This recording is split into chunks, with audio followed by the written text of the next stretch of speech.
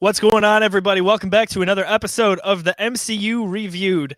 Week 2. Today, it's all about the Incredible Hulk. Yeah, more physical copies. Right? So Yeah. Oh wait, actually, no, we're in the same boat this time. Okay, Yeah, so we got the same yes. one. Awesome. Love it. As always, I'm your host, Josiah Leroy. With me today, the boogeyman, Baba Yaga, John Fick. Howdy. Rashawn, how are you doing, my friend? I'm great, man. What's up? We got some Incredible Hulk today. I got my green headpiece on today to help symbolize that a little bit. So let's do it. I love it. Also joining us, a very, very special guest, longtime friend of the Geekiverse. You know him from 26 Shirts, Bill's Mafia, and of course, the presenter of this episode, this entire series, Fanteestic, Del Reid. Del, thanks so much for joining us. How you doing today? I'm doing great. Thank you for having me on. I'm so excited to get into this. We are thrilled to have you. As I mentioned there, the episode is presented by Fanteestic. They do some incredible stuff in Western New York in particular. Normally, I do a little bit of an ad read here, but Del, why don't you give the plug as the guy from Fanteestic? The source is here. Oh, wow. I didn't even... Okay, let's do it. So, Fanteestic... Well, I'll talk about 26 Shirts real quick. 26 Shirts, we sell different... Buffalo themed t-shirt every 2 weeks. We also have a Chicago line as well. Every shirt we sell gives back to the community in some way. Normally it's a family in need. Sometimes it's a charitable cause.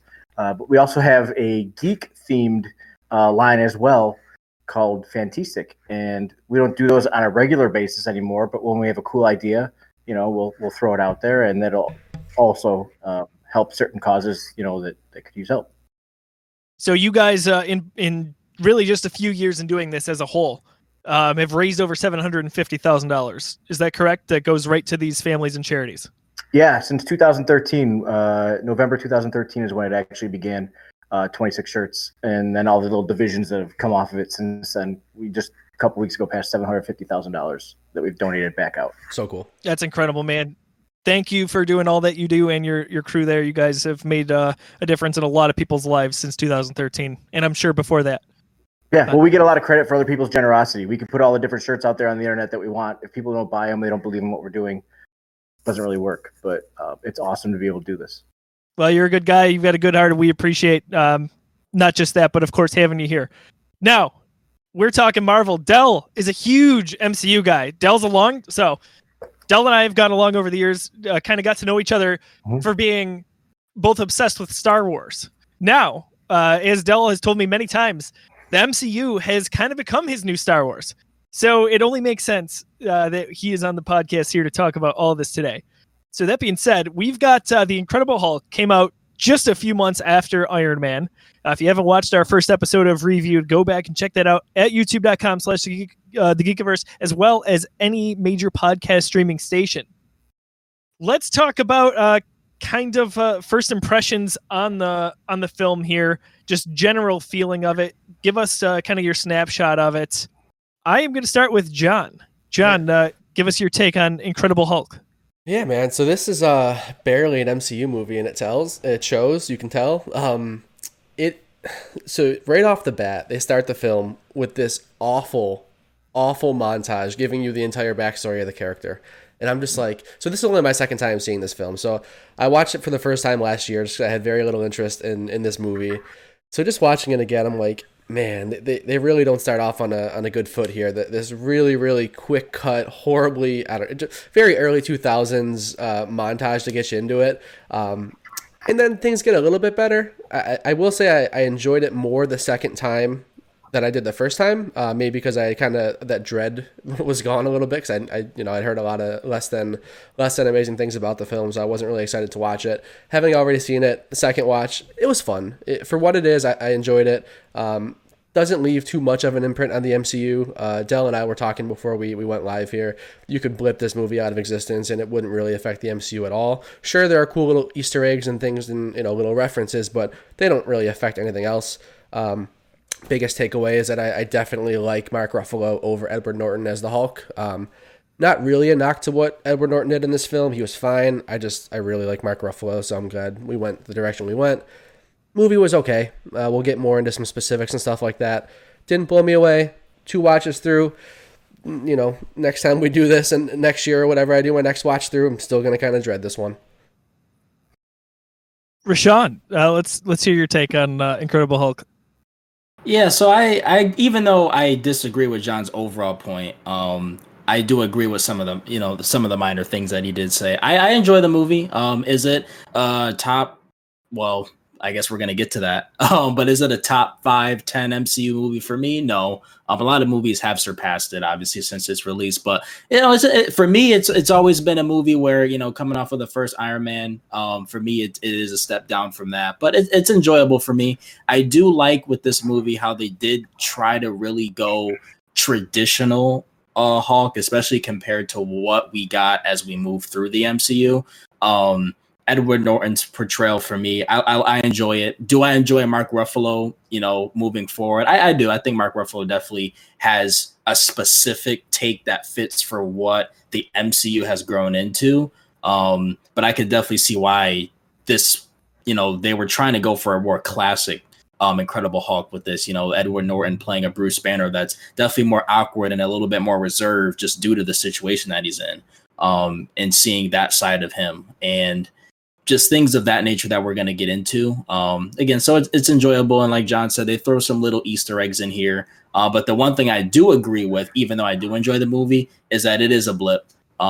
If we skip this, or if you skip this in your MCU watch, you wouldn't really. The only thing I guess you're missing is Thunderbolt Ross, who shows up later on. But again, the way that that's brought in later, it's not like you need to have watched this movie. So it definitely is a movie where even though I enjoy it, I do acknowledge that if it just faded away, like you probably wouldn't really notice. Del, give us your take on Incredible Hulk. Yeah, growing up, Hulk was always one of my favorite characters. Before I got married and sold off all my comics and everything, I had a large Hulk collection. I just always, I thought he was cool. And I was really excited when they put this movie out because I remember being so excited in 2003 when Ang Lee's Hulk movie came out, and that was, excuse the pun, like an abomination. that was such a terrible movie. Such a I really love what the MCU has done with the Hulk character since 2008. But this snapshot in time, this was the best Hulk that had ever been shown on any screen, in my opinion. So now, obviously, as a rewatch, we've seen the way that Marvel has taken the character and just completely reworked it from Ed Norton's take. But overall, I enjoyed it. I enjoyed the movie when it came out. I enjoyed it when I rewatch I did a few years ago, and I enjoyed it getting prepared for this podcast. But it's hard to watch it and not regard what the direction that the character is going to go. Sure. Quick jump off.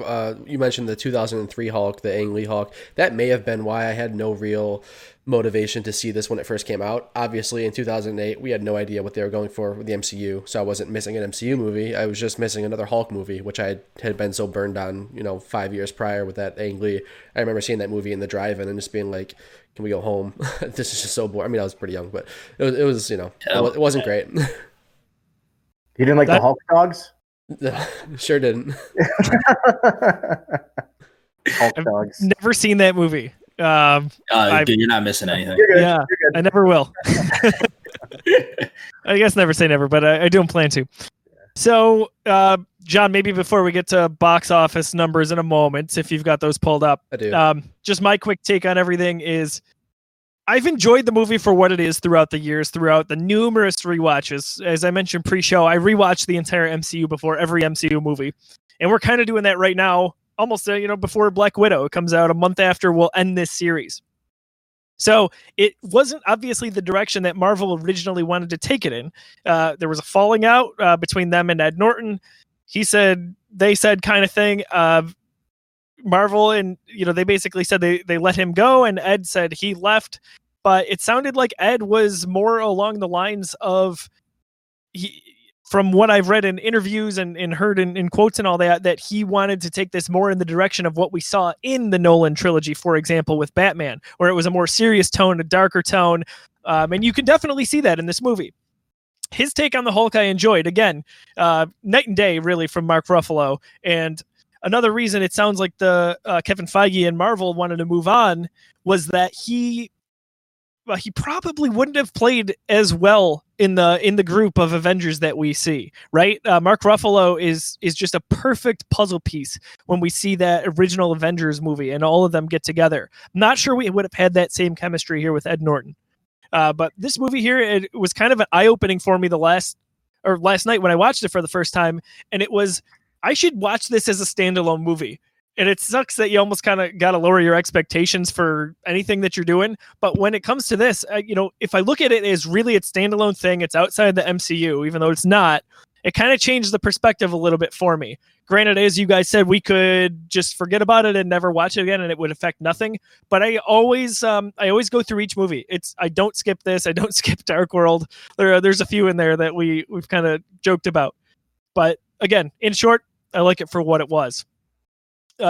John, do you want to go over just what kind of the box office run looks like? I do. I just want to apologize for dropping the ball and not making my light behind me green from the get-go. It's always blue because I like blue, but I just realized it should be green, so it's green now. Box office, like 264 million. So successful. Not really doing too much. Made a splash. Certainly made its money back. It wasn't really. I think the taste in the mouth from the Ang Lee Hulk kind of took some people, took some butts out of seats is what I'm trying to say there.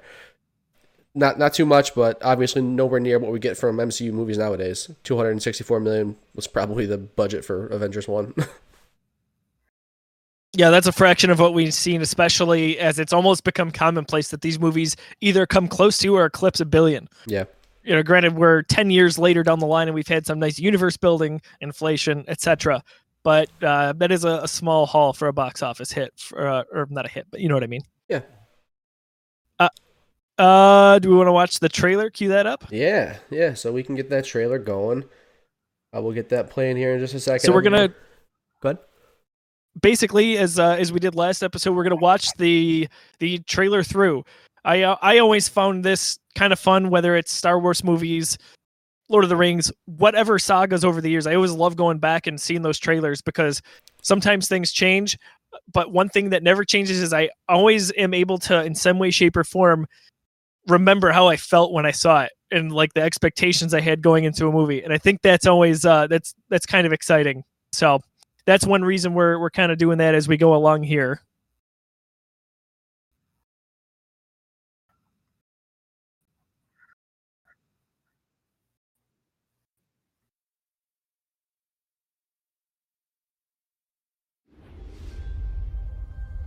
I've got a problem.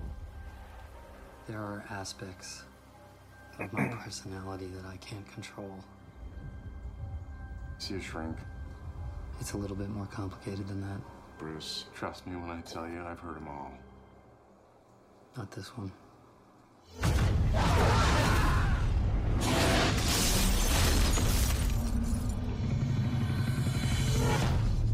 We've never seen anything even close to your levels of exposure. That you survived an event like that, it's beyond my comprehension. I don't want to control it. I want to get rid of it.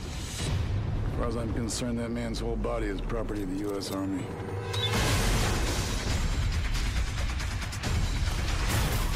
They want it as a weapon. If we let it go, we will never get it back. What the hell was that? There's only one thing that can fight that. It's in me. Maybe if I can control it, I can use it.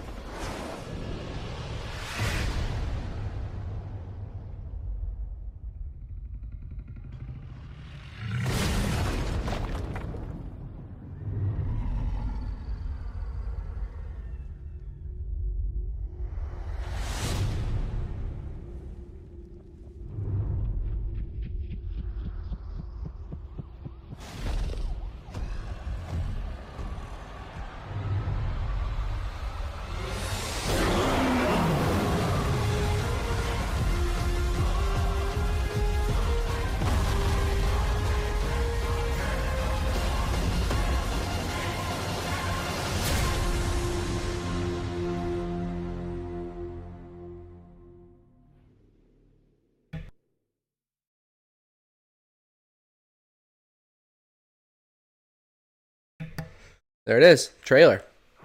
Now, first reaction, especially after last week watching the Iron Man trailer, right after watching the movie as well, we've come a long way in trailers in terms of not just cutting the movie beat for beat, which I feel like both of those trailers did.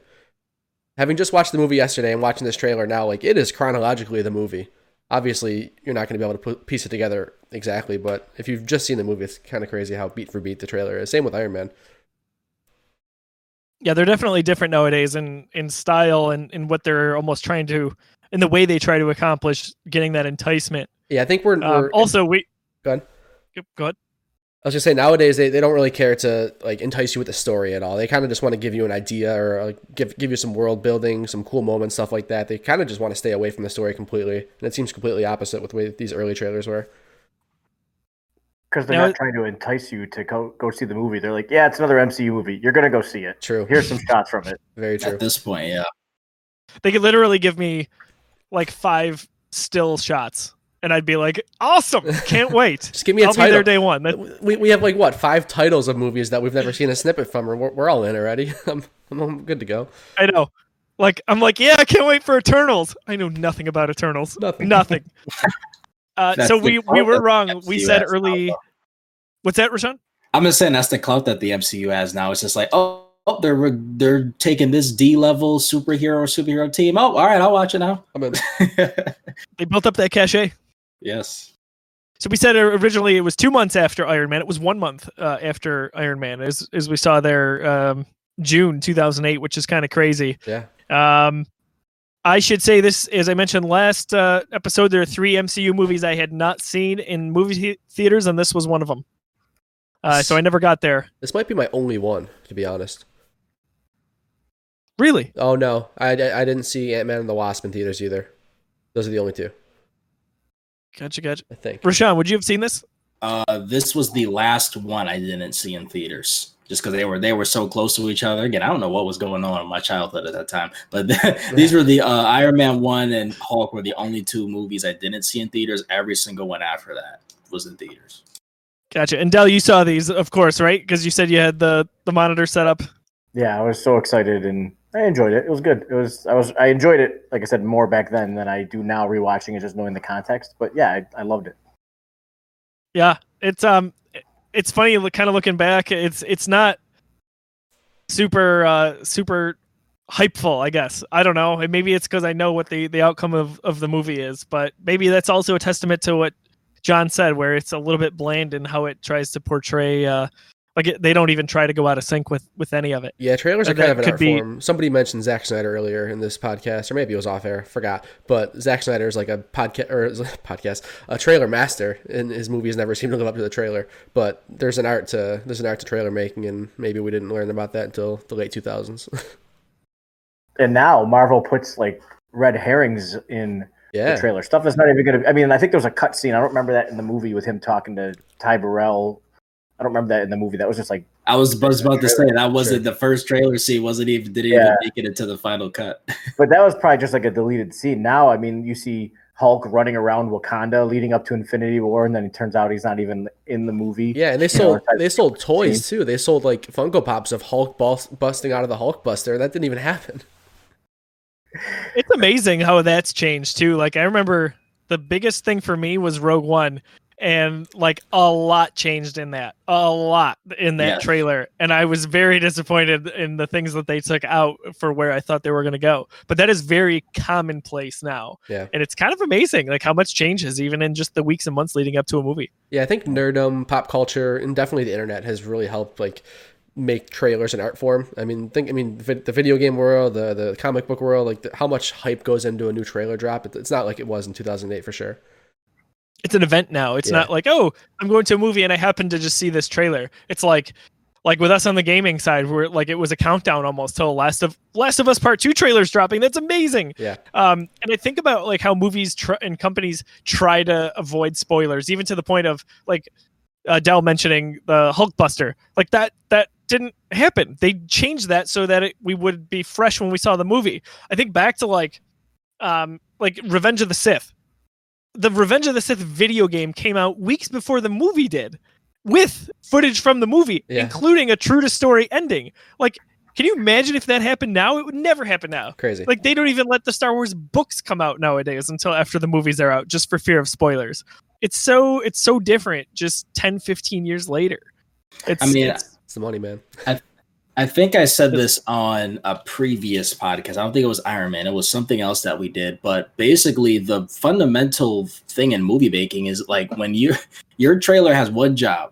It's to take customer or viewer's excitement level from here and hopefully raise it up to, one or two notches. So if the trailer did that, great. If it didn't do that, the trailer failed. Doesn't matter if the movie lives up or down to what the trailer was. That trailer, in each trailer after that, needs to build upon that excitement. So I guess anytime we watch these trailers, you have to just do a time travel and just be like, man, would I have been excited for that in 2008? And it's tough because we know where the MCU has gone and where these films have gone. But I feel like with this one, I agree with you guys. I don't think the hype factor was necessarily there with this one. I just think it was like, oh, a Hulk movie's now is coming out now too. It's so close after Iron Man. Yep. And actually, the trailers were released around the same time too. So, yeah, I don't even remember there being any hype for this movie, really. At least for me personally, I remember it snuck up on me. I was like, oh, there's a Hulk movie? I mean, I knew Iron Man was coming. I saw that trailer like 15 times before the movie came out. But then I was like, oh, now there's a Hulk movie too? And that was... I don't know if that was just because I didn't find the right circles or whatever back then on the internet, but like it snuck up on me. This movie's entire existence since it's been released has been low key. From, again, as you just talked about, Del, with the trailers, to moving again full circle. Or when you, even in phase one, if you transport yourself back in time, then at phase one, you watch all the Marvel movies, and then for the average viewer, they're like, wait, that's not the same Hulk that was in the last Hulk movie that I just watched. And again, fast forward 2020, when most people are doing MCU rewatches, this is the commonly most skipped movie because people just don't know about it. Yeah. So this entire existence from inception to wherever it's at now has always been, unless you're a diehard comic book fan like myself, and it seems like Dell is in a way, like you wouldn't, and all of us technically, but you wouldn't know unless you just knew to look for the movie. Yeah, I don't know this for a fact, but I would be willing to bet if you were to just type into Google, is The Incredible Hulk, I bet you the first autofill would be an MCU movie, or canon, or yep. Yeah, when I mentioned that, I saw Avengers, and that was in 2012, kind of my eye-opening moment to dive into this universe. I went to Best Buy, bought all of these Blu-rays. I definitely had to figure out if this was a part of it, because I wasn't going to buy a movie that wasn't a part of this universe. Yeah. Even having not seen a few of them that I went and purchased, I was all about it, but I really needed to make sure that this was a part of it, and I probably one of those people who contributed to that search. So now, yeah. Are you guys familiar with the Marvel one-shots? I was just about to bring that up, though. I think I know where you're going, but go ahead. They did a really good job of like retconning when Tony Stark comes in to talk to Ross and talks about building a team. I was going there, yep. And so, I mean, that's like the cement, I guess, in terms of the real MCU-ness. Obviously, Tony Stark's in the movie, so there's that. But like even more so, like they even went through the efforts of retconning it and mentioning Abomination several times. Like the whole point of that one shot was basically like, what happened to Abomination? And, how come Tony Stark was talking to Ross, Yep. But anyways, yeah, so they've done their work in terms of trying to like put their hooks into that movie. So they're at some level, or at some point, they at least were invested in that movie being a part of the MCU. And the funny part with that one shot too, I guess I'll bring this up once we get to the Avengers episode, for any listeners that aren't going to be watching this and the Avengers one. That one shot I remember, and I believe you're talking about the one with Phil Coulson, right? And Sitwell. Yep. So it's so funny how in that one shot, again, I haven't seen it in years, but I remember this point very vividly, is that when they were trying to form the team, the reason why, or what they ended up writing out, was the reason why Tony Stark went to go see Ross, not for Banner. They wanted Abomination to be on a part of the Avengers initiative. And that whole one shot basically ended with Coulson and And he said, so, well, basically being like, no, he's like too unstable. We're not doing this. And I forget if they decided afterwards with that, if they were going to go with Banner or if they were just dropping having any Hulk type of character on the team. But that's like one of those little nuggets that, again, I don't even think, are the one shots even on Disney Plus? If they're not, I don't know. I don't think so. They're all on YouTube. Because I don't think so. You can find them all on YouTube for sure. Yeah, I would recommend anyone listening try to go find those one shots because are they anything crazy? No, but they're the little fun little. What are they? If you're reading a comic book, if each movie is a comic book, these are like the one shots are like the like little side strip in the newspapers that they used to have. That's what those are. I wish they kept doing those. They're very cool. Yeah. So, how many times you guys think you've seen this movie? If you had to give it a ballpark, 2 for John, sure. That's an easy one. Yeah, John knows. Saw it for the first time last year and watched it again. That's it. 2 dose. Rashawn, what do you think? For me, I think I said with Iron Man, I was around 8 to 10. It would have to be around the same because again, I used to go back and watch them very frequently.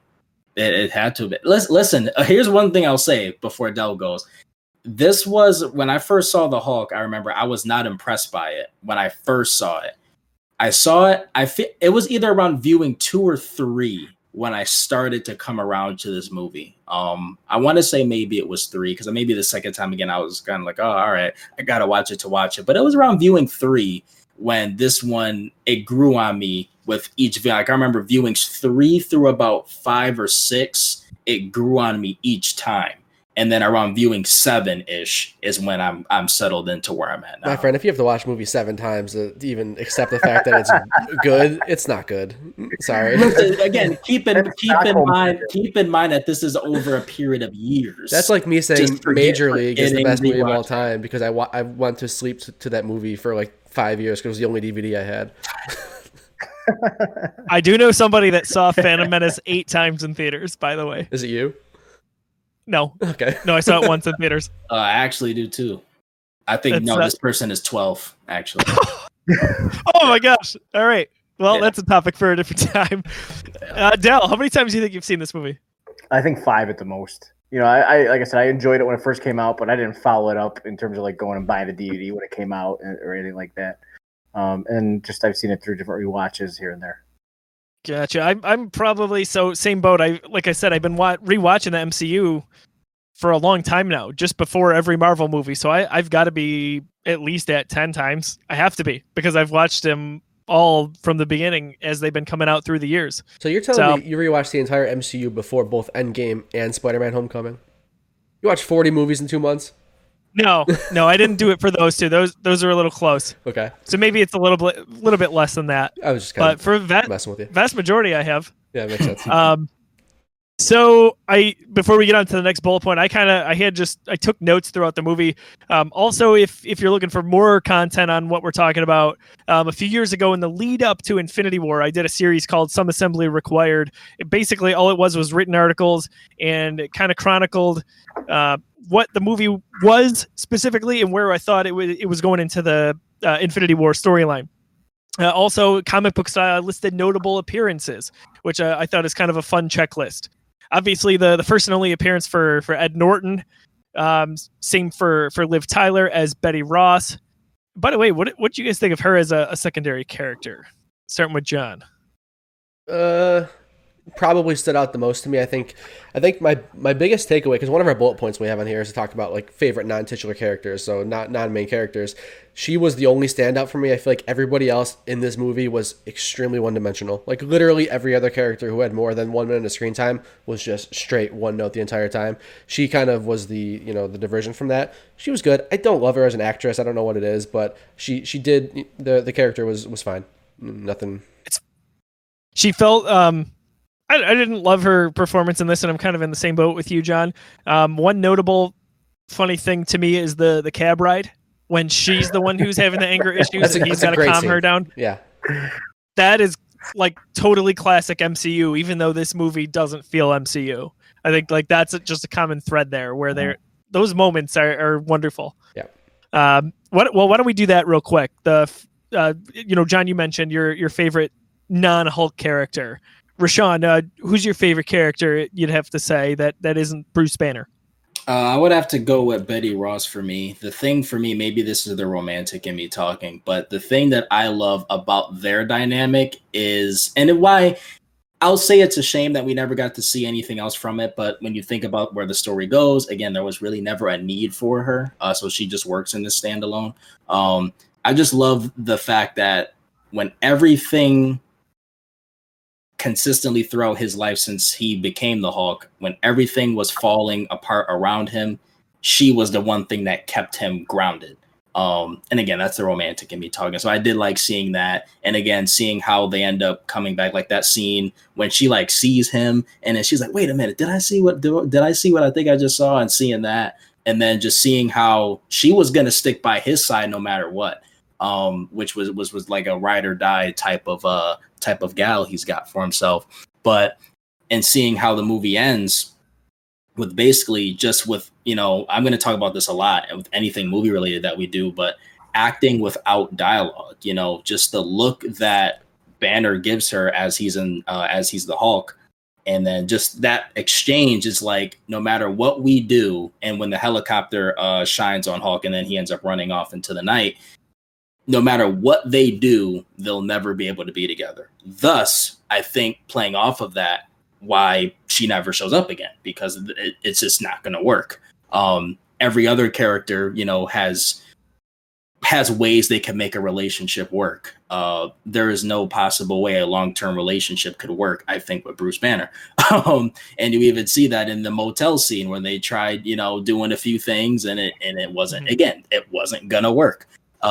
So I liked her portrayal. Again, wasn't anything special. No, not by any means. But just seeing how the Hulk that they were going for, and again, how tragic it was going to be, how dark it was going to be, but she was the one light that he had. I love how they portrayed that in this movie. Yeah, I'll say that. Yeah, go ahead. Their chemistry was good, regardless of what I think you felt of either the Norton or Tyler's performances. They worked together. Just like Downey and Gwyneth Paltrow, for me it felt natural. Again, that relationship between those two characters and those two actors is better in my opinion, but just going back to how natural that relationship feels. Again, comic book movies before these movies had a classic trope of forcing the relationship down your throat. I didn't feel like it was forced. I felt like it was necessary. Or obviously, if a relationship feels necessary, then it works in real life or in a movie. Good point. John, you were going to say? I was going to say that I think it was a lot better written than it was executed and acted. That's about it. Del, not that we've got a lot of options, but favorite secondary character? It has to be Betty Ross because, as John mentioned, everybody else in that movie is just a one-dimensional character who's like serving a purpose for the plot. I mean, but she, there was a good dynamic, even when, the look on her face when she sees Bruce in the kitchen at the pizzeria, and so many, little moments, like you said, Rashawn, acting without dialogue. There's a lot of that in there. So I'd go with her. I mean, I don't want to spend too much time talking about it, like it's been said, but not a lot of choices. I'd agree with you guys there. Just to throw in another one, I do, and this has probably helped, years down the line with Captain America: Civil War. But I love that all those movies later we got General Ross. So that's a nice little other thread that kind of ties this movie in. There's not many of them, but it keeps it relevant in the MCU just to a fine degree. And so watching this movie as a standalone, don't care for General Ross so much, but when I watch Civil War and what we've seen even in cameos after that in Endgame or Infinity War, kind of interesting to see that he was there, in 2008, and then we got him again in 2016. I love stuff like that, especially in a shared universe movie, and that was kind of a nice thread for me. Let's see here. So obviously we got a brief cameo from Robert Downey Jr. there at the end. Other cameos that were really awesome. Loved Lou Ferrigno in there. What a wonderful little nod. Of course, the original Hulk, to see him in there was wonderful in the way that he was. It's a nice little scene with Edward Norton, even to the point where they shake hands. I think that's really awesome because it's like, hey, at that time, Ed, you're the new Hulk, and It was almost like he was torch. exactly. Did Lou Ferrigno also voice the Hulk in this movie? Because that's what he's credited for in IMDb. Is the voice of the Hulk. I believe he did. Cool. I've heard that. Yes. Cool. That's awesome. It was great. Lou was at Nickel City Con a few years ago, and our own Lou Matuzzo got to host his panel, which was super awesome. So basically, any panel that I wasn't hosting, I acted as kind of like the liaison. So I had to go to like the agent and then bring them down like through the elevators at the convention center. So I got to like ride an elevator with Lou Ferrigno, which was pretty freaking awesome. That's cool. It goes without saying, the dude truly is massive. Like he's next to you and I'm like, whoa, hey buddy. I would never say buddy, of course, but you know what I mean. Also, Stan Lee, of course, has his appearance. This is one of my more favorite Stan Lee appearances. I don't know. For some reason, I like the whimsical nature of this one. Yeah, they all are to a point. Yeah, a rather light moment in an ultimately dark movie. This is the only movie, Infinity War notwithstanding, that to that point we had. If you go throughout the MCU history, all the movies throughout the years, this one did not have a post-credit scene. Of course, it is kind of really a post-credit scene, but it just happens to take place before the credits. And in my opinion, it was that. We talked a little bit about that with the one shot that Del brought up. Real quick, yeah. I can interrupt you because you were talking about cameos before. Yep. Stan Lee, not Stan Lee, but Stan Lee, the pizzeria owner, actually was the voice of the Hulk in the cartoon series in the 60s. I didn't know that. Bruce Banner, yeah. So I didn't. Sorry to interrupt you there, but I wanted. No, you're good. It's another little nod that I thought was really cool. And I think that is really cool. That the pizzeria's name is Stanley's as a nod to Stan Lee as well. Mm-hmm. That's awesome. I did notice that, and I was like, all right, so this one's. I knew he was somebody. I didn't know that that's what his credit was. So that's really nice, Del. That's a good fact. A few other just quick bullet points, notes as I went throughout the movie. Feel free to chime in wherever. I mentioned it's good as a standalone movie. We talked about Norton and why he left. We talked about General Ross. John, you mentioned early on how they executed on what you thought was a poor execution for the backstory. Yeah. I actually like what they did, and for a few reasons. It felt like this was a differentiating thing for Marvel. So we mentioned Iron Man is claiming, hey, I'm Iron Man in public, right? Like this was another thing. They weren't taking the time to go back and tell the Hulk origin again, because it's not as much as like, hey, we get Spider-Man origin every few years. It felt like.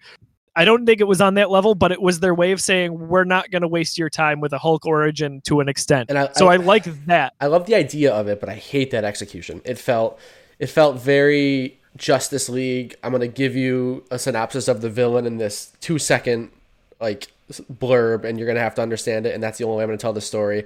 It just, I don't know. It was just poorly executed exposition that I just didn't appreciate. It was frustrating to watch. I was like, you're really going to give me the backstory of this character in this like 30-second montage for the sake of not giving me a backstory. Just do it the right way and don't give me a backstory. Yeah, I don't know. I liked it. I mean, because it's a fugitive movie. It's not an origin story, you know? Sure.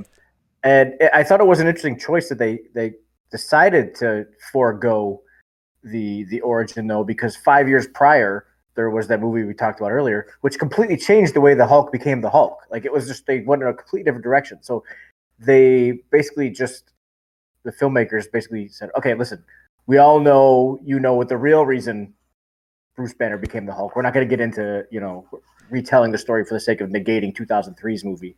But I don't know. I liked it. Maybe it was maybe it could have been done a little bit better, but I liked that they hit the ground running with he's a fugitive. It hooks me every time. Like I forget that it happened every time I watch this movie or go to rewatch it. So I liked it again from that standpoint where it was like, hey, let's just move on to really what this story is about. And I also appreciated that later on with Spider-Man's entry as we got into Captain America: Civil War, and Spider-Man's finally allowed to cross over with the contractual obligations. I was so happy that they decided not to go the origin story route, because they could have done that instead of introducing him into Civil War if they wanted to.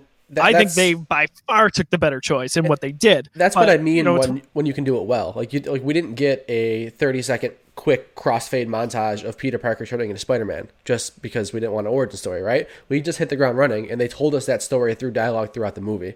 I just felt opening my first taste of this movie is just a quick montage. It just kind of soured me. I just don't like in storytelling. I just don't like that. That's totally fair. From my standpoint, I feel like it tells you a lot. Again, it is what it is. But I thought it was a good way to utilize the story. I think it's a funny, maybe about 20 minutes into the movie when he is he's trying to back off the guys at the factory from that one girl. And he says, "You won't like me when I'm hungry," because he can't figure out the word for angry. Yeah. I think that's another really nice MCU bit of humor there. That's a good one. That's a good one for sure. One thing, one little side note that I did appreciate, everything in this movie was green. Like the drink at the factory he worked at was green. The concoction he was making with the flour, of course it had to be green. Like everything was just green. I'm like, you know what? This is so absurd that I like it. John, that's my next point on here is from a visual standpoint, the color palette is one of the best in all of the MCU from the standpoint that they were really consistent with that green tone. Yeah. Whether it's the things you mentioned, I don't recall where this was, but it was late at night. They could have been at the pizzeria for all I know. Outside, like there's a greenish hue from the street light, which obviously wouldn't normally happen, but it was just a nice other way to really keep up and say, like, this is the Hulk, everything's green. Another nice kind of little nod is her bringing home clothes to I want to say the motel room and having the huge purple pants. Yeah. I was about to say that too, because that goes into the point I brought up in the Iron Man review, is that even in this movie, even though this feels different than other MCU movies, they still put their stamp that, hey, this is our version of these characters. We're not going to take every little thing from the comics and adapt it, because half of the stuff would look absolutely ridiculous. And there's going to be more examples of that I'm going to touch on as we get to later MCU movies. But again, for this Hulk that they went for with all of these, just a more serious tone. Again, the color palette that you mentioned. Oh, and here comes this big green dude with, bright purple shorts. It would have looked insane. So I love that was one of those things that Feige probably from the start was like, all right, we're going to just do this. We're going to give him some generic pair of shorts or pants that you don't even remember the color of, just because it doesn't matter. But that purple thing, no, that's not happening. It'll look ridiculous. Yeah. It'll throw everything off. It reminded me a lot of when Cyclops says to Wolverine in the first X-Men movie, when they were put on their suits, and he says, "Oh, what did you want? Blue and yellow spandex?" Yeah. I thought it was like a funny little nod. Yeah, I love when properties acknowledge that, that they know it exists, they know other stories exist. I always think that self-awareness is a nice thing. A lot of the super soldier talk throughout the movie, with failed experiments and not being able to replicate it, really, really plants the seeds for what's coming in Captain America and. To a point, Winter Soldier as we get down the line there. So again, as you sit back and kind of let it stew, there's a lot of these little seeds that were planted that they were planning to have throughout the MCU, and they did execute on in some ways. The other thing that I kind of wanted to mention, and I don't want to take this point too far off on a tangent, but I always appreciate that this was the second movie in the MCU. It was another one-off, small character-focused film, not high stakes when we see in the Avengers or Infinity War or Endgame, obviously. Whereas, on the contrast, a big reason for why I believe the DCEU failed is its second movie was a team-up movie in Batman versus Superman. 1000% agree here. Even this story's what I'm saying. This opinion has been done to death and told to death. But I don't think that it should be glossed over. That even though we got the Incredible Hulk, which is not it wasn't a big box office hit, as John went over the numbers. We're all sitting here going, yeah, it's a fun movie, but we could really never see it again and be totally fine. For all of that, it still served its part in a way in helping to establish the MCU, taking its time, making us fall in love with the characters, even though we did a lot of recasting here. And as I mentioned, taking its time and getting to where it had to go. Whereas DC was like, hey, we've got Batman and Superman. We're going to throw in Wonder Woman, and here's a villain you don't really give a crap about, and here's this. And you're just going to love it because of all these names. And they didn't realize that, and that's why they failed. So I thought that was a point worth kind of going over a little bit. So yeah, I definitely agree. Just the one thing I'll add to what you said is that in terms of my like research with filmmaking and stuff, I don't know like if this has an official name or whatnot, but the thing that Marvel nails is with all of these phase 1 movies, just looking at it at a bigger scale from Hulk, is that they focus on the personal stories first, the personal stories that generally end up to you saving the neighborhood, right? Then depending on the movie, they'll go a little bit bigger. Let's discount Avengers for a second. But with that, or even actually, no, Avengers fits in this because the next part of this puzzle is you save the neighborhood, then you save the city. Then after you save the city, maybe you save the country, or if you skip the country, you go save the world. Your stakes keep getting bigger and bigger and bigger. Maybe eventually you save the universe at some point. So you kind of see where I'm going with that, train of thought there. So even though this kind of veers off the Hulk a little bit, but to your point, it works for this because of that small contained story. One challenge that I can see the MCU presenting with is that they've saved the universe. They've saved all of time and reality in a way. Now you have to kind of build that back up again. So how do you do that? So that'll be an interesting challenge that they have. And to your point about why the DCU really, you can argue it failed, or you can argue it got off to a slow start. But yeah, like they went straight from saving neighborhood with Man of Steel straight to save the world. Like there's not enough personal storytelling in there. So even the movie, the thing that's brilliantly done with all of these phase 1 movies, and that Hulk still does well, I think, despite what you think of it, is that it still does keep that story contained. It's personal. It fleshes the character out so that you can then take it to a crossover movie. Thus, you care about every single character in the crossover. That is the secret to doing crossovers that Marvel perfected, that I don't know why a lot of these other companies don't try. They want to just go straight for the big ticket money movie. You have to start small and build with small stories first and then lead to your big epic. I think to that point, that's why what the MCU has done is so special, because you have one person, Kevin Feige, who's kind of like the puppet master through all this. And I've always got the impression that, Warner Brothers and, everybody who's putting together the DCEU is run by a board. And it seems like it's a lot of cooks in that kitchen when basically you have Kevin Feige, who probably has the coolest whiteboard ever in his office, where he outlines all the phases and how they're all going to play out and how they all tie to each other. I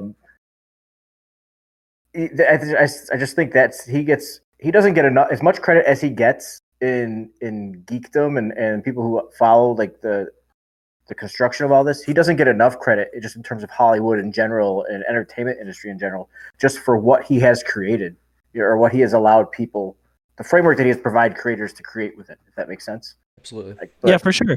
Because they look at the Avengers, like Warner Brothers or whomever, they look at the Avengers like, oh, we can make one of those movies with a lot of superheroes in it, and they'll all, play off each other, and it'll be great. But they've not taken the time to actually, like you said, hone in on those character pieces. Del, think about that. If we don't have this build up and this investment, think of it as a long-term investment in each of these characters, and in short, really all of Marvel, we don't care as much nearly about what happens in Infinity War. I'm sure it's still a great movie, but like we are emotionally invested in not just Iron Man, not just Captain America, but any one of these characters. And, we saw Shazam together. That was a fun, solely focused movie. Wonder Woman, very good movie. Some of their, it feels like the lessons they maybe learned a little too late, but they've done a good job in recent years with these individual movies. Can you imagine seeing a team up now with a Superman? Well, I love Henry Cavill as Superman, but any number of these characters and really seeing them team up for the first time, man, I would have loved it just as much as Avengers. And I I think it's unfortunate that we'll probably never get that. But one last thing I want to touch on, and I don't want to turn this into a DCEU bash fest, because there were some little elements I think that they did well in their own right, even though a lot of it was at controversy. Basically, what they did. So if you picture the MCU, right? What the DCEU did is they made Man of Steel, they made Batman vs Superman, and then did that go straight to Justice League? I'm looking at my little collection up here. Suicide Squad. Or Suicide Squad. So they took away from the heroes. Then did it go to Wonder Woman and then Justice League? Yep. Okay. So basically, if you equate that to what if Marvel did that, it would be Iron Man would be your Man of Steel. You would go straight to Civil War. Then you would go tell some other story with the Sinister Six or something weird that wouldn't really make much sense in the grand scheme of things. Then you would go back and you would have Captain America, and then you would have the first Avengers. You see how it doesn't make sense? You see how the storylines and the type of scale of stories that you're going is kind of all over the place? That's why, to Dell's point, Kevin Feige from the get-go perfected a craft on how they were going to do this. I'm excited to see what Kevin does with his Star Wars project. I think there's no reason not to think it's going to be amazing. Same with Taika Waititi. Can't wait. Yeah. Wrapping up things here on this episode of the MCU Reviewed, let's get to, if you've got one, is there one moment in the movie, maybe just a small moment, a favorite scene? I know we've mentioned some kind of funny moments. Is there any sort of spot that sticks out to you at all from this? John, why don't we start with you? Yeah, I really like the battle, like the first real Hulk battle at the university when he's like going to catch a bus with Betty and they catch him there. That was a lot of fun. Trapping him in the overpass, the little catwalk there, using the tear gas, having him transform in there. That was a cool little technique they used to not have to show the transformation because that's expensive and 2008 tech wasn't really there yet. So that was awesome. I love the supersonic cannons that he had to overcome. That whole scene was a lot of fun for me. That's like, when I think of this movie, that's the scene I think about right away. Definitely not that abomination of a fight at the end. Yeah, same. Rashawn, any moment stand out in your mind? Yeah. One small thing real quick. I just thought of it and I forgot I had it. Just me being the gamer that I am. I'm actually probably one of the few people alive on the planet that played the movie version of this game. I remember playing it, and I'm sure if I look back at gameplay, probably today it looks terrible. But I remember playing that game, and you truly did feel like the Hulk playing that game, and just seeing all these scenes recreated. So I just wanted to throw that in there. I just thought of that. But the only other scene for me really is I've always liked the final battle with Hulk and Abomination in this. I always thought that was cool. Just again, as a little comic book nerd growing up, seeing Abomination being on your screen, even though again the stuff that led up to it was kind of again a one-dimensional character. Again, seeing just that end fight was cool for me. And the one thing that when we talk about things that they could take away from the comic book movie to not make it feel so comic book-y and make it feel so ridiculous, the one thing that works in this movie, and I'm kind of upset that we don't get it anymore, I'll be in the minority, we get Hulk smash in this, and it works. It wasn't so cheesy. It's one of those things where you, even if someone says that like I just did, you probably forgot that even happened. Like I feel like it worked just in the context of that scene. You know, Abomination's about to destroy that helicopter with Ross and his daughter in there, and then I feel like that just worked, and that was definitely a cool little nerd moment in there, if you will. And I don't like that Mark Ruffalo doesn't Hulk smash anymore. I liked it better. It's a smaller scale. I liked it better when Captain America said it for him. I thought that was a better use of that. That was cool too. That was cool too. That was almost like the nod of the purple shorts. It's like, okay, this is super campy, and we really can't use that, but like we're gonna dabble a little bit. Yeah. It's a small scale version of Avengers Assemble, right? Like it's a classic callback line that they're using, or a term. And they don't use it again, but it's acknowledged. Yeah. So, and I'm glad you mentioned the video game, because I totally forgot to mention Iron Man last week, and I wanted to mention. And I played the Iron Man video game as well. Yes, we're getting into it, but I forgot to mention that last week as well. I totally wanted to ask you about that because I did not play either of these. At some point throughout the series here, we'll realize, oh man, they stopped making video game tie-in movies, which is great. Yeah, so they stopped, if I'm remembering, I got the little collection up here. They made Iron Man, they made Hulk. There wasn't an Iron Man 2, I don't think. They made a Thor, and there was, okay. Yep. So I stopped at Hulk then, because I didn't play Iron Man 2, Thor, Captain America, and they were done after that. I think Avengers was the first one not to get the tie-in. Yeah, because I think that they realized it was ridiculous. And ironically enough, we're a few months away from an Avengers game, which is great. Hopefully, we're getting it now. Yeah. Del, any one moment that stands out in your mind at all? I don't have any one main big moment that I even like cling to with this movie. I noticed a couple real quick things I want to mention, just little things I noticed. Nothing big or major, but one thing was the parallel of him jumping from the plane at the end of the movie. I thought it was funny how that lines up with him jumping out of the spaceship in Ragnarok. How in this movie he jumps out not knowing if he's going to change into the Hulk or not, and he turns into the Hulk. And in Ragnarok, he's like, "Oh yeah, you want to know who I really am? I'll show you." And he goes, and he just lands on the bridge. So I just noticed that for the first time today. I was like, "Oh, they really actually kind of it's inverse." I don't know if it's intentional or not, but I'm gonna say they meant to do it. I'd love to see.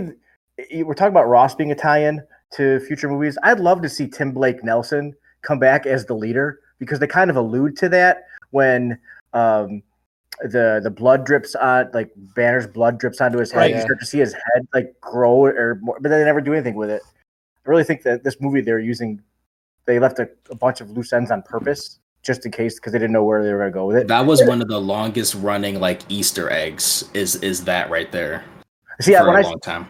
I not even realized that was an Easter egg. Like I was like, oh yeah, he's the leader. I think it's even the same name as the character. What's his name now? I can't. Doesn't matter. Sherman, whatever it was. I don't know. So that guy right there, Del.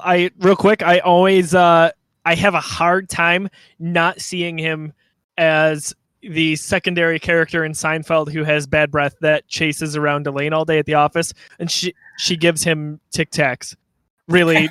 So she can track him. She can hear him. Yeah, that's right. I always remember him. He's Delmar, which is my full name. In Oh Brother Where Art Thou. So I've always got I'm like, oh yeah, that's the guy with my name because nobody ever has my name. And then the last thing I just wanted, two last things real quick. Fun Easter egg. His name is David B. At the very end when he gets the necklace sent to him, which is a fun nod to the TV show. Because he was always David Banner in the TV show. For some reason, they never named him Bruce Banner. So I thought that was cool. And then the last thing I loved is when Tony Stark, and this came out 3 years before the Captain America First Avenger movie came out.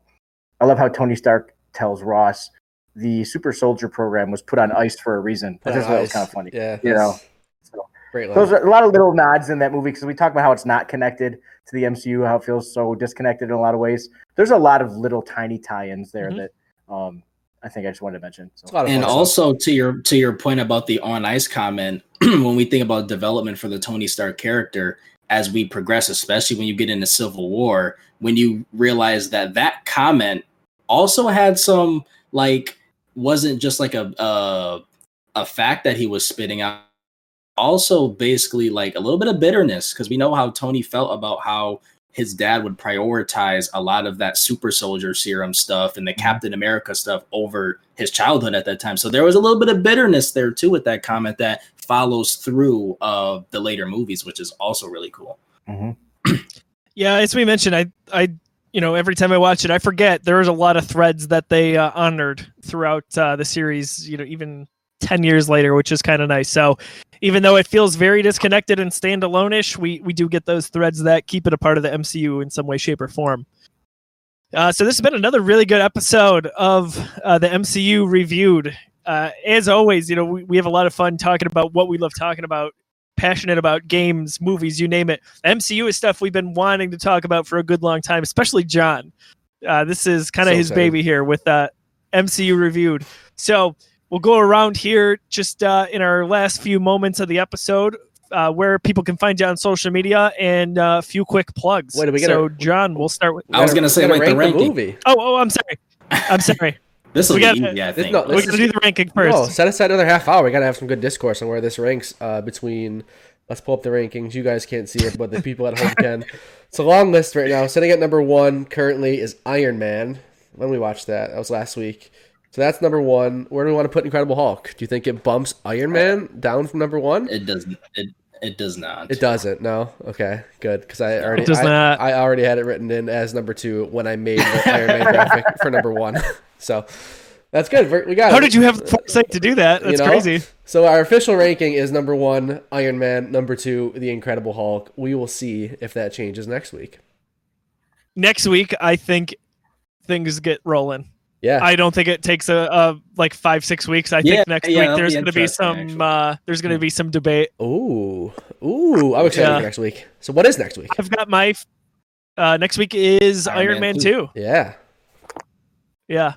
Oh yeah. Yeah. I can't wait. Let me tell you. I might watch that tonight, baby. I'm excited. Yeah, I'm kind of feeling the same way. Once I get rolling here, like I just can't. It's like popcorn, you got to finish the bucket. I know. Yeah. That's how it goes for me. Mm-hmm. Sweet. All right. Can we do the social media now, John? Sure. Yes. Okay, cool. Yes, John, not me, but yes. Oh, John, you go. At Disruptoid on all social media. I'm just basically tweeting about the MCU nowadays because I'm back in. And like I've limited myself to just rewatching the current movie we're on. I don't want to get ahead at all. So now I can finally start watching Iron Man 2, and I'm happy about that. Come chat with me. Good stuff.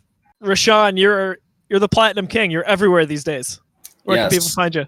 Yes, you can find me on a bunch of shows here on the Geekyverse, including Geeks Got Game, including the Disney Plus cast, whatever game reviews that we got going on, and of course, right here at home on the MCU Reviewed. You can also find me on Twitter at TrueKing0, where I talk pretty much same stuff as we're doing here. I just do it in text format. And then if you're a gamer, you want to see some different games, I do stream at True King Zero on Twitch in the moment of moving around some equipment and upgrading some equipment. So in the next coming days, I will have a consistent stream schedule if you're into gaming and want to see a up and coming variety streamer. Check out our Final Fantasy VII Remake review, which will be viewable by the time you're seeing or listening to this. Good discussion there with Tim. Yes. Mr. Del Reid, where can people find you online? And why don't you give one last plug for Fanteestic and 26 Shirts? Yeah, at Del Reid, not the most original Twitter name, but there it is. That's the best. And also, yeah, I actually did get that from somebody in England. I sent her a bunch of free T-shirts. Like, can I have your Twitter handle? Because you never tweet from it. So, anyways, and then 26 Shirts at 26 Shirts on all the different social media outlets, and Fantastic Tees. That's the social media handle for our Fanteestic line. So, yeah, that's about it. Awesome. As we mentioned, Fanteestic is the presenting sponsor for the show. We've been friends with Del for a long time now. Just wonderful people doing a lot of good in the world, and we're proud to even know him. So thanks for all you do, you and your crew, Del. Pleasure's all ours. It's good. You guys are truly unbelievable. I'm on social media at Josiah D. Leroy. I am always talking about something Star Wars, Marvel, video games, you name it. All the stuff that we talk about here at the Geekiverse. Go to thegeekiverse.com for all the latest in the world of gaming, movies, comics, and more. You can check us out on a number of shows. We just doubled our lineup. This month is anniversary month for the Geekiverse. We turned 6 years old. We have, as I mentioned, doubled our show lineup. So at youtube.com/thegeekiverse, and you can listen to all of our podcasts on Apple Podcasts, Google Play, SoundCloud, Stitcher, iHeartRadio, any major streaming service. We are there. We appreciate you tuning in for this episode. We do have one last thing to mention here. We did a giveaway for last week's episode. We're going to be giving away, courtesy of Fanteestic, one shirt per episode. John, I think we're going to take it to Facebook this time. Yeah. So after this episode posts, so we're recording this a couple days in advance, but this episode will post on Monday. There's a date for that specific Monday. It is the 11th. Monday the 11th, we're going to post this video, and the same day we post that video, we're also going to have a Facebook post over on the Geekiverse Facebook page. So make sure you like us on Facebook so you see that post. It will be very clear that this is the giveaway post. We'll have some instructions on how to enter. It'll be something like obviously liking the Geekiverse, checking out Fanteestic and 26 Shirts. It'll be pretty simple, but yeah, like Josiah Josiah said, every week, every episode, we're doing a giveaway. There's some time travel going on here, but we're still calculating who's going to win the Iron Man shirt. We got a couple days left on that, so super exciting. One more coming Monday the 11th. That whole week, got time to answer. Yeah, good stuff. Thank you again to Fanteestic for providing the sponsorship there. As we mentioned, next week is Iron Man 2 week for us. So you've got a few days on your hands here. Go ahead and watch Iron Man 2 so you can join us for our discussion on really what has become a Marvel Monday for us. So for Rashawn, for John, for Del, I'm Josiah. We appreciate you listening and watching. We'll see you next week.